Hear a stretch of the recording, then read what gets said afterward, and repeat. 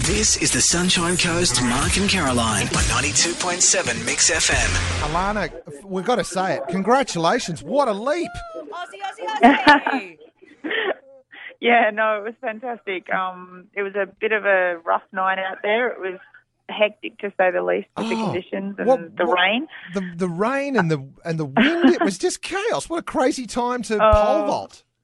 I know, it was. It was the worst night I think they've had since we were in Scotland for the games. So, unfortunately, the pole vault was on, and it's not the easiest event to do in those conditions. And I can honestly say I've never competed in conditions like that. So, I had a clutch attempt at a clutch get at 4:15 in my opening height, but I think once I got that, the momentum was, going, and I obviously just went on with it and come away with the gold and back it up from Delhi. I'm stoked.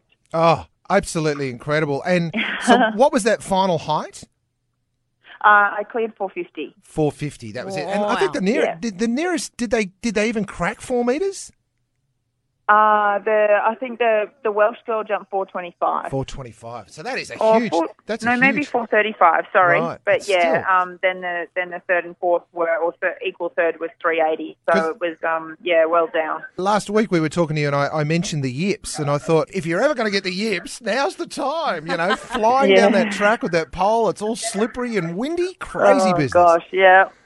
Alana, are you holding your gold medal close to your heart? Yeah, I've got it with me at the moment. We're walking into the stadium tonight, and I'll be wearing it proudly around my neck. So, it's pretty special, and look forward to going home and, showing all my friends and family my little souvenir from Glasgow. Oh, you got to come into the studio and show it off. You've got to, because sure. It's the only way I'll ever get close to a gold medal, Alana. You don't understand, okay? You've got one, I don't. Alana, you're actually getting ready for the closing ceremony. You got anything special in mind? You're going to steal the flag, run around the stadium? What do you got up your sleeve? No, actually, I have I don't have a special role, but there's a few of us, a bit of a handover for the Gold Coast, because it's at the Gold Coast in 4 years' time. Yeah. I'm one of a number of Australian athletes involved in that. So, it'll be great walking in our green and gold and waving the Aussie flags. It'll be fantastic. And tell me, Alana, is there something that you've not eaten or not done because you've been in training that you're looking forward to again, or? Yeah, probably food. What can I say? Food, bad food.